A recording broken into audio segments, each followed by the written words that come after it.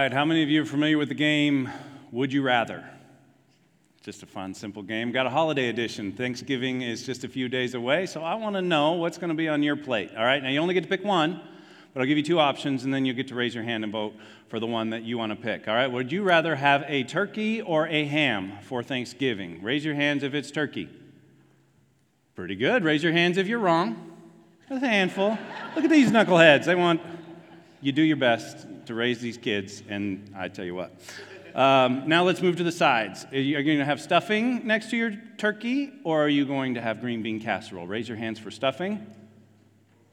Okay, this one's a little more split down the line. Let's have a hand raised for green bean casserole. Some of y'all are raising your hand on both. I saw that, okay? You can't do that. You got to pick one, right? How about let's move to dessert now. How many of you would rather have a piece of pecan pie or a piece of pumpkin pie? Raise your hands high for pecan.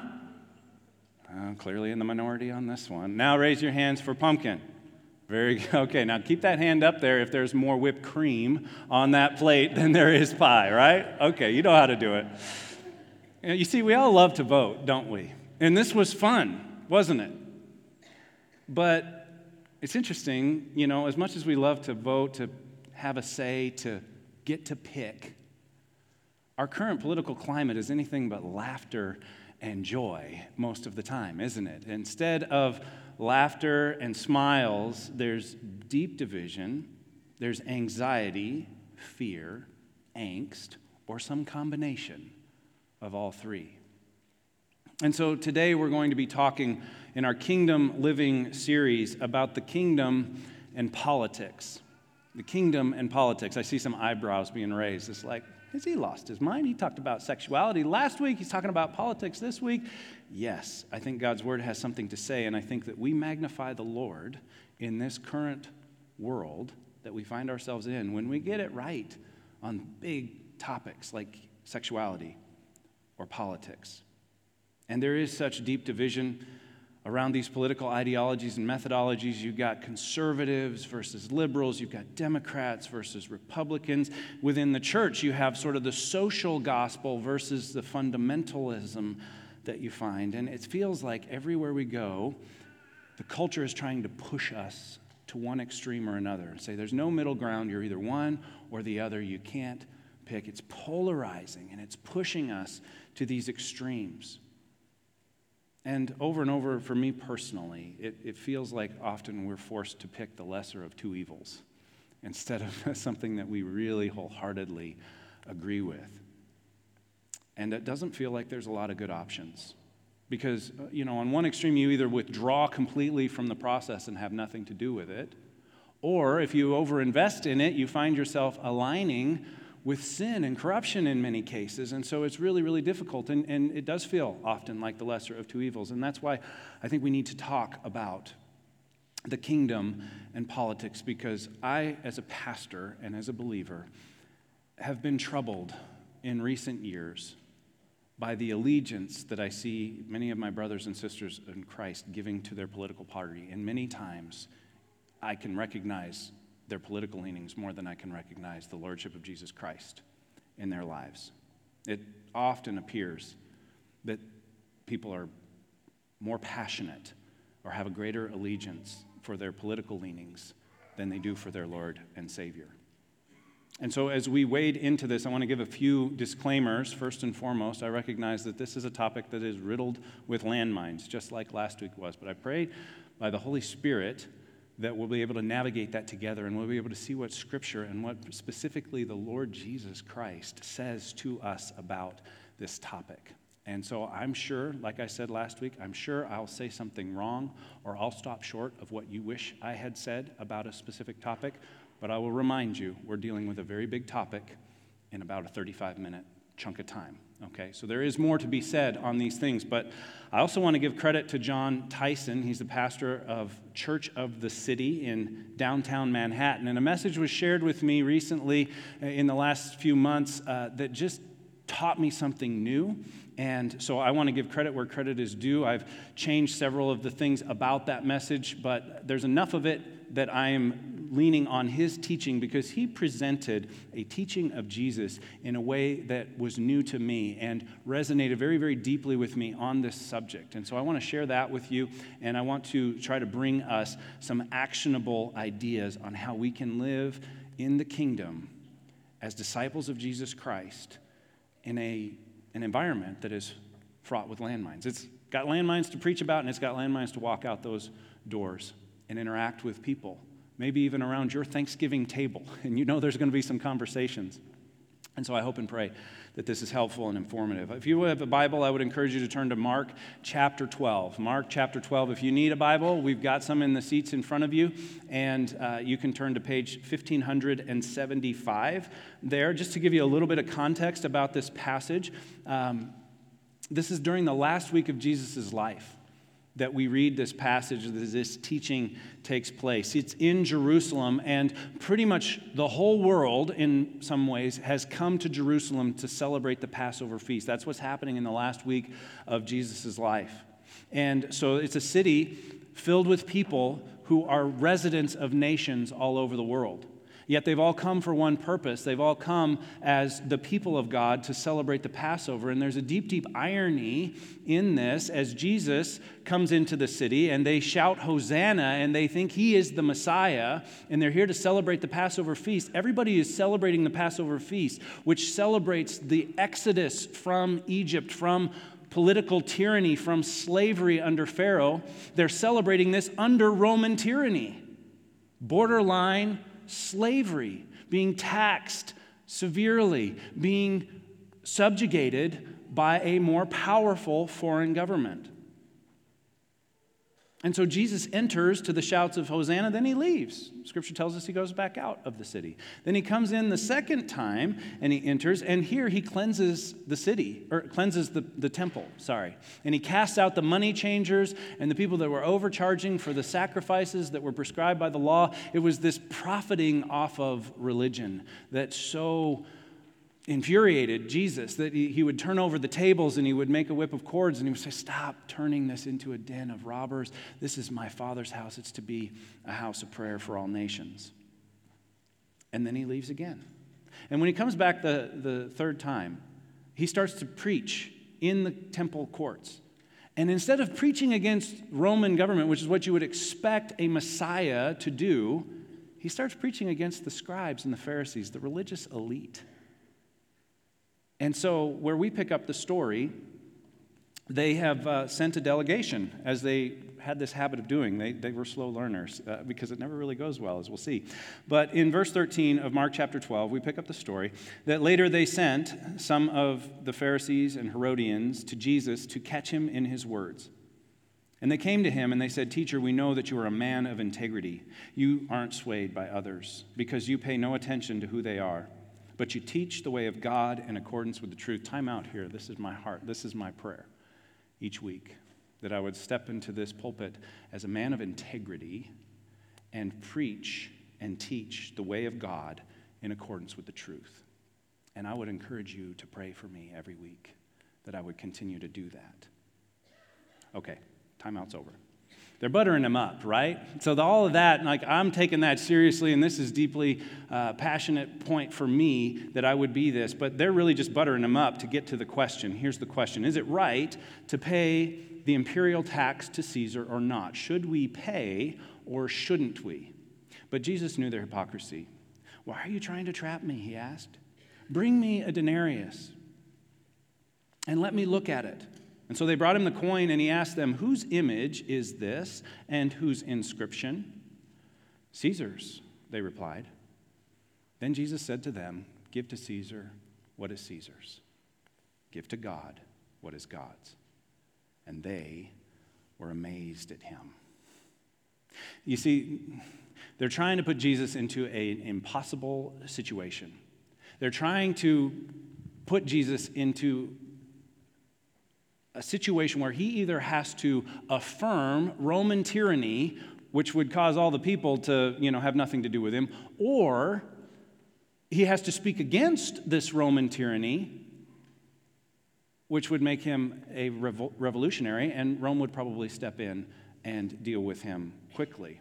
And it all has to do with this imperial tax. You see, when they asked the question in verse 14, should we pay the imperial tax or shouldn't we? The imperial tax was a 1 denarius tax per person that had to be paid to the Roman government. And if you couldn't pay, then you had to borrow money from a tax collector and pay interest. And so a lot of people were in deep, deep debt because of this imperial tax. And to make matters worse, the imperial tax was used by Rome in all of their provinces. Rome would go in, they would collect this imperial tax, and then that was what was used to fund the army and to fund the infrastructure that kept the tyrannical government in place. So they were basically saying, you pay for us to subjugate you.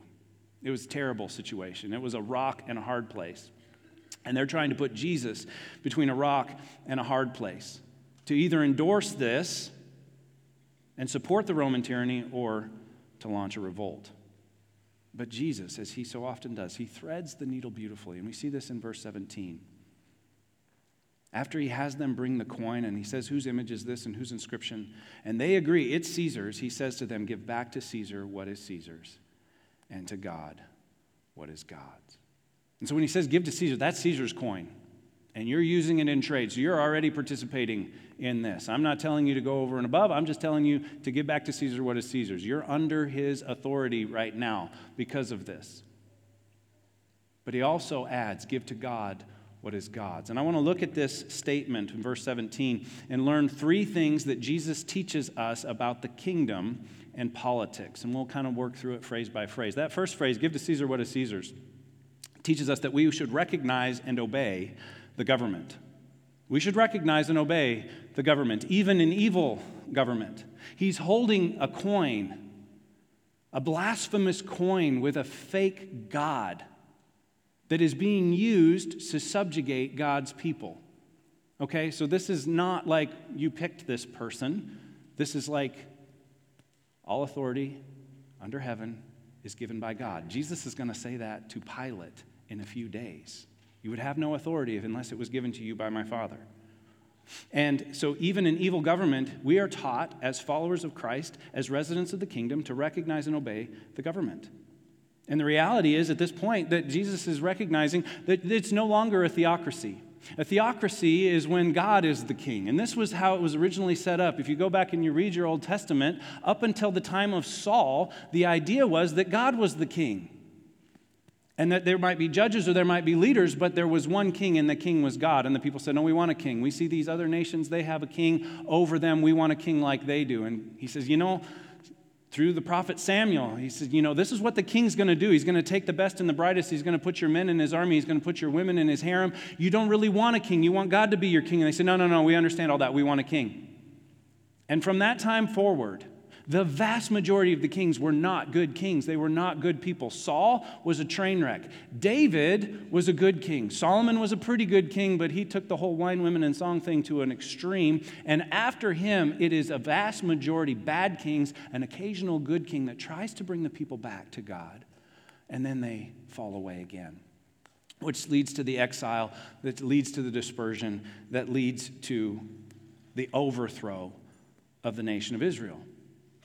And it's fascinating to me that throughout the Old Testament, the people of God find themselves in the court of a foreign king. Think about Joseph. We talked about him a couple of weeks ago in our Emotionally Healthy Spirituality series. Joseph finds himself in the court of Pharaoh as Pharaoh's right-hand man. No one in the nation was more powerful than Joseph, and yet that's a foreign king.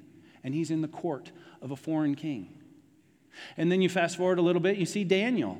Daniel finds himself in the court of 4 foreign kings, the kings of Persia, after they cart off the best and the brightest, when they take over Jerusalem, and he's in the court of a foreign king. And he's to serve his foreign king faithfully. And when he brings his divine wisdom, it expands the foreign king's kingdom. Okay, so think about this. This isn't a new concept. Esther finds herself in the court of a foreign king for such a time as this. And there are other examples. Jesus himself will submit to this ruling government in just a few chapters when he dies on a Roman cross. And he had the power to overcome that, but he chose to submit himself to a corrupt foreign king. It doesn't stop with him, though. Paul speaks about this in Romans chapter 13 and in 1 Timothy chapter 2. And then Peter picks up the narrative in 1 Peter chapter 2. All of these have passages, lengthy passages that encourage the people of God to submit to and honor the government, the governing authorities, giving credit to God for establishing them and saying, even if they're corrupt, even if they're actually persecuting you, you submit and you honor and you pray for the emperor.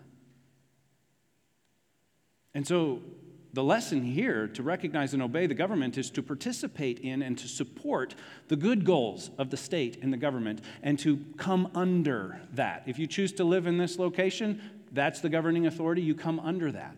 Now, Michael Gerstner is a historian and a sociologist who has identified 5 good goals of government.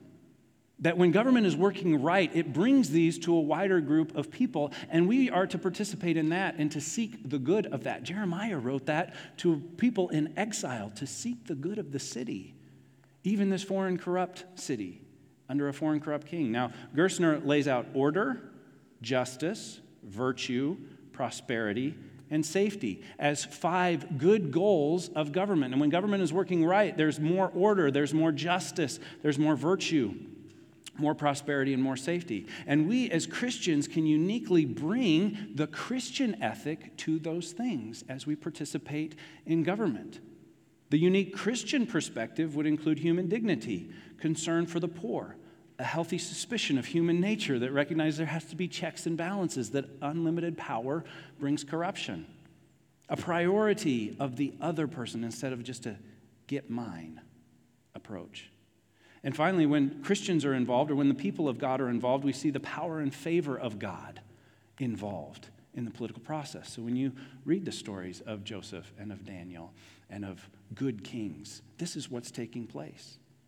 And I think there's no better example that I can think of in how this has played out in real life than William Wilberforce. If you're not familiar with the story of William Wilberforce, I would strongly encourage you to read a biography by him or about him, or to watch the movie Amazing Grace. It tells the story beautifully about how he participated in the political process of England to abolish the slave trade. And he did it for decades, and he worked within the systems that were in place, and he tried to reform them from the inside. And so the first thing that we see here when Jesus says, give to Caesar what is Caesar's, is to recognize and obey the government. And Scripture backs this up. The second one that we see is to worship and obey God. We recognize and obey the government, but we don't worship the government. We are to obey the government, but we are not to worship the government because, you see, not all things are Caesar's. So he says, yes, give to Caesar what is Caesar's, but not everything is Caesar's. We don't worship the government. We don't worship the political process. We worship God. We obey God. And that sometimes includes what has come to be known as civil disobedience. And there's a really good example of people who are under authority discerning that they cannot obey the authority. You read Acts chapter 4, and you see the disciples of the early church being told, you must not speak in this name. Now, that's a religious authority, but it's an authority that they are under. And they say, listen, this is one that we can't comply with. And you can do with us what you need to do. You can flog us, you can kill us. But we cannot help but speak in the name of Jesus. It was a done deal. They had pre-decided. It didn't matter what they threw at them. And so when the government or the law is morally wrong, when it causes us to break our allegiance to God, that's when civil disobedience enters into. It's not when your candidate doesn't win that you start with civil disobedience.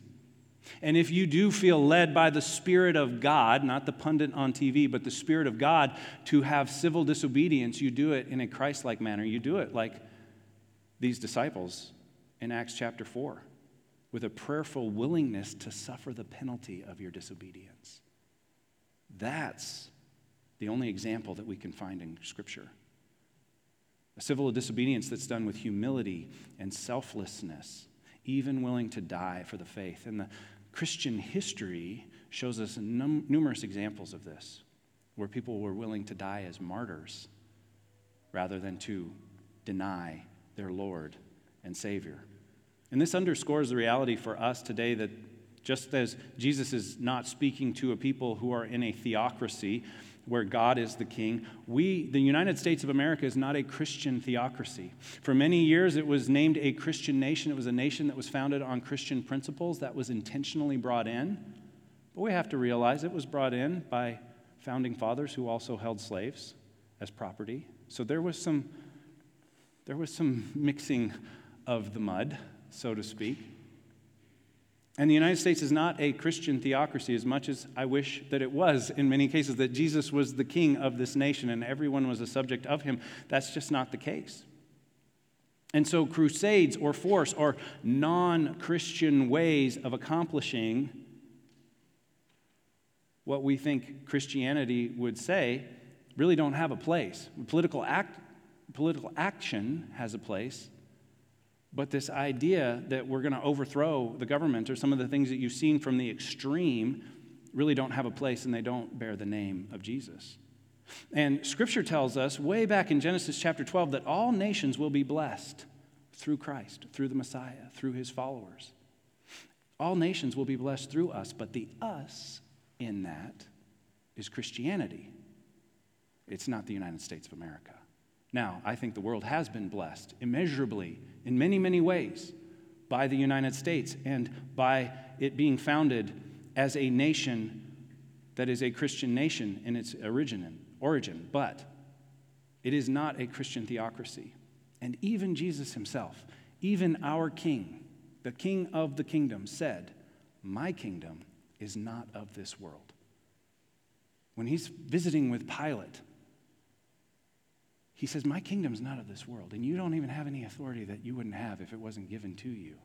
But he's saying, my kingdom is not a political kingdom. It's not a kingdom that looks like the other kingdoms of this world. My kingdom is a new order of authority. That's what that word means. In the original Greek, is the word kingdom doesn't have anything to do with a king with a crown or a throne. It has to do with an order of authority, that the kingdom of God is the order of authority of God here on earth. And when his will is done in his way, that's the kingdom.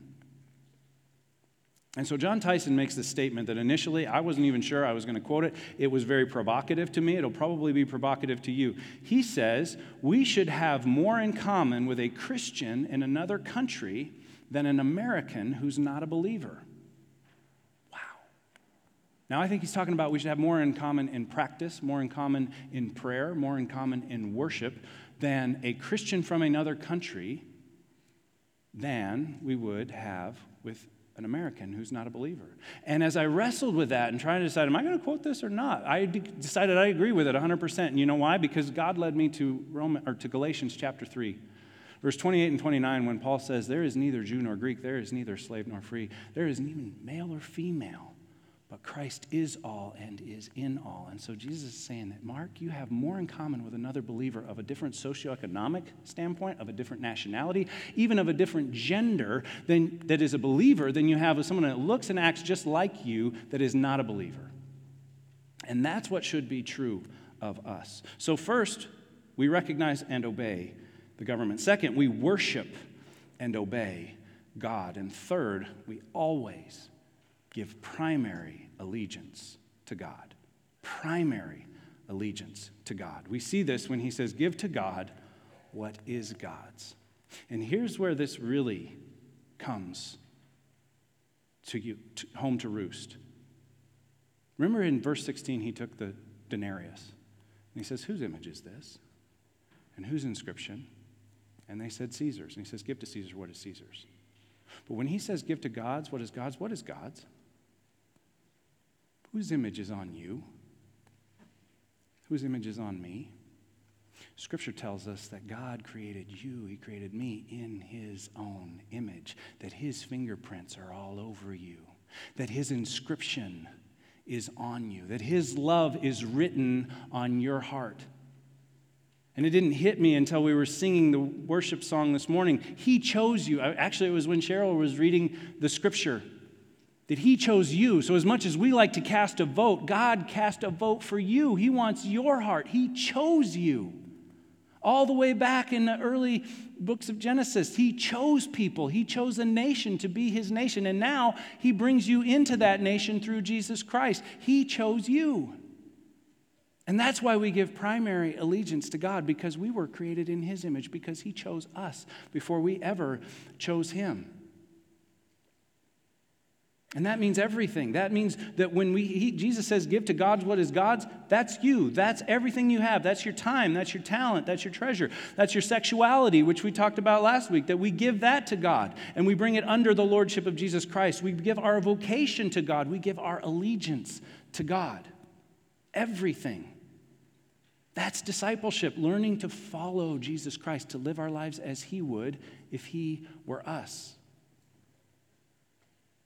And I think this involves maintaining an appropriate detachment to the things of this world.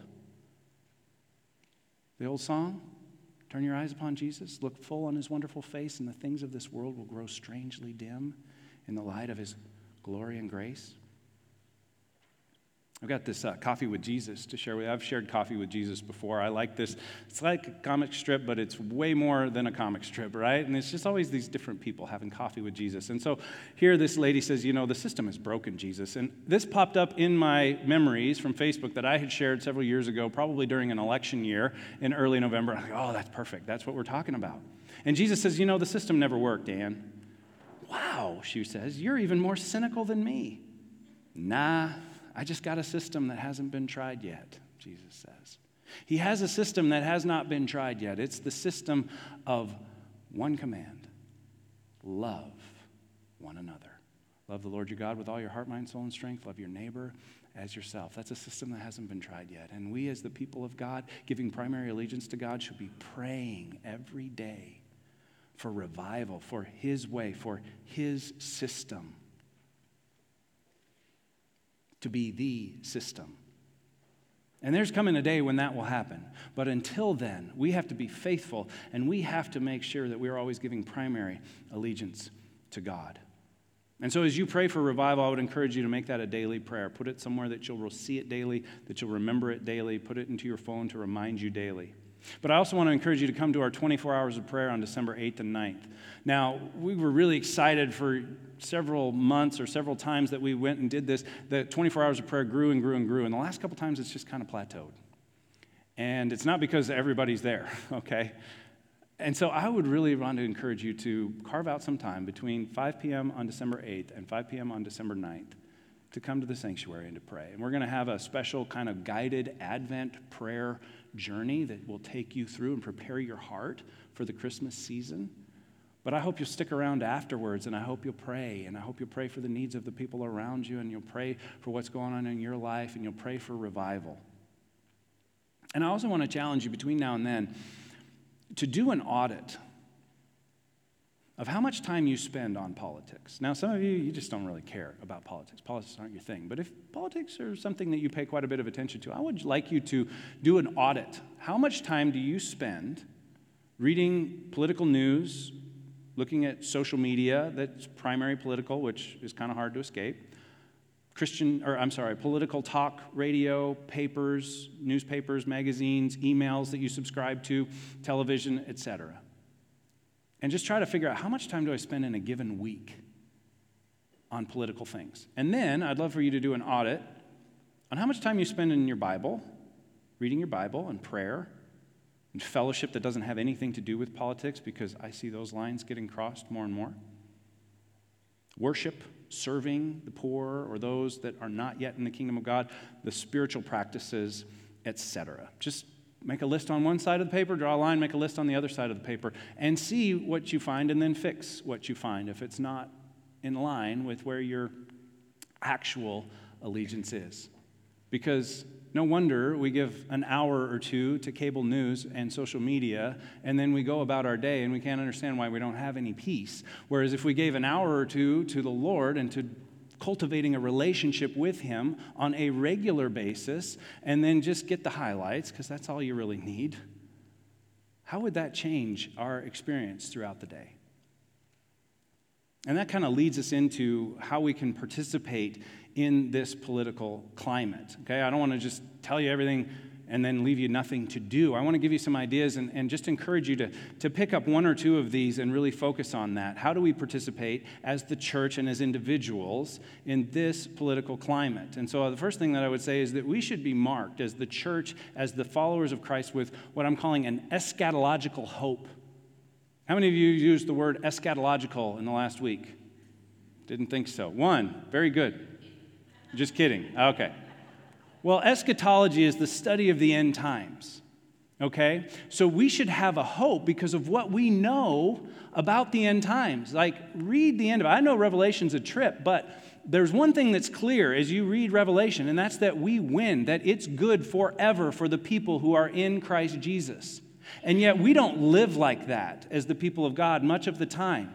We get all freaked out when it doesn't go our way. And as the church, I think we've gotten all freaked out way too much. And we haven't exemplified the kind of eschatological hope that we're called to live with every single day. We shouldn't get too excited when things seem to be going well, and we shouldn't be too heartbroken when they're not. We must maintain an eternal perspective and not overinvest in political answers to the brokenness of this world. Yes, we have to engage the political process. And yes, there are things that can be accomplished through that to address the brokenness of this world. But if we're going to overinvest in anything, I would hope that we would overinvest in discipleship, that we would overinvest in evangelism, in spreading the good news, that we would overinvest in prayer and mission and service and worship, and that these are the things that can actually heal the brokenness of the world. And so we live with an eschatological hope as we participate in this current political climate. Secondly, that we would have a humble conviction, emphasis on humble conviction, that when we have convictions, we would maintain humility in those convictions, that we would choose to contradict the ways of this world with humility and in a way that's full of promise. Humble conviction looks like being a non-abrasive, culturally sophisticated, theologically conservative person who seeks common ground wherever you can find it, instead of the opposite. And so we choose to be non-abrasive and to not be overly abrasive. We choose to be somewhat culturally sophisticated, like actually reading an article in a publication that you would never subscribe to so you can understand the other side and what are their motivations and what are the things that inform their opinion instead of just retreating to our echo chamber to hear people say the same things over and over again. That we would bring a little cultural sophistication, and then as we understand that argument, now we can build common ground with somebody. Say, well, I understand this part. I actually read this article by so-and-so, and I agreed with this point, but I just think the way we go from there is different. Could we have a conversation about that? Instead of just throwing things back and forth at each other and looking to build that common ground wherever we can. I think the church exemplifies this in the book of Acts. I would encourage you to read through the book of Acts and pay specific attention to chapter 2, chapter 10, and chapter 17. Because in chapter 2, this is the first Christian sermon. Peter stands before a primarily Jewish audience that had just experienced everything of Holy Week together, and he says, "You killed him. God raised him. Say you're sorry." That's basically his 3-point sermon, right? He says, "Repent and be baptized, every one of you." And they did, like 3,000 people did. And the distance between what was wrong and what they needed to do was very, very short. Then he goes to Samaria in Acts chapter 10. And the Samaritans and the Jews had a very different experience of who God was and different beliefs about who God was. And many of those Samaritans hadn't been in Jerusalem. And so he takes more time building his argument. And he brings them into the story in a very different way. But he lands at the same place. You have to repent. You have to believe. And then you fast forward a couple of decades probably, to Athens, in the heart of Western philosophy. He's standing in Athens, and these people have never heard of Jesus. They have no idea what took place back in Jerusalem. And so he begins by addressing them as God's creation, or children of creation. He says, I've been wandering around the city. I've noticed your architecture is fantastic. Good job. You got all kinds of temples. You've got all kinds of monuments. I even saw a monument to an unknown God. Guess what? I know the unknown God. You see what he's doing? He's starting way back here and bringing them into the story. He's building common ground. He says that unknown God, it's Yahweh, the one true God. He sent his son to redeem us because we've made a mess of it. And what's even more, he's ignored your foolishness in the past, but he's not going to anymore. So you need to repent and believe in Jesus Christ. He landed at the same place. But considering his audience, he started a lot farther away. And so that's what I think we can start to do. I think we can proceed with a humble conviction, with humility that doesn't just preach at people, but invites them into a story. I also think we can participate in a couple more ways, maybe more individually, that we would participate with personal integrity rather than hypocrisy, not publicly condemning something we struggle with ourselves. And you see a lot of that on both sides of the aisle. That we would invest significant time in prayer and intercession. Did you know that Scripture tells you several times to pray for your leaders, for the ones who are in authority, not just the ones you're voting for? And then we stop praying for the political process once the other guy wins, and we're not praying for him, and we're not praying for God to give him wisdom. Now, we do this as a church sometimes, but do we do this every day? Do we pray as much for the other candidate once he's in place than we prayed for our candidate to win in the first place? Maybe we need to repent for our prayerlessness and choose to intercede for our leaders, whether we voted for them or not.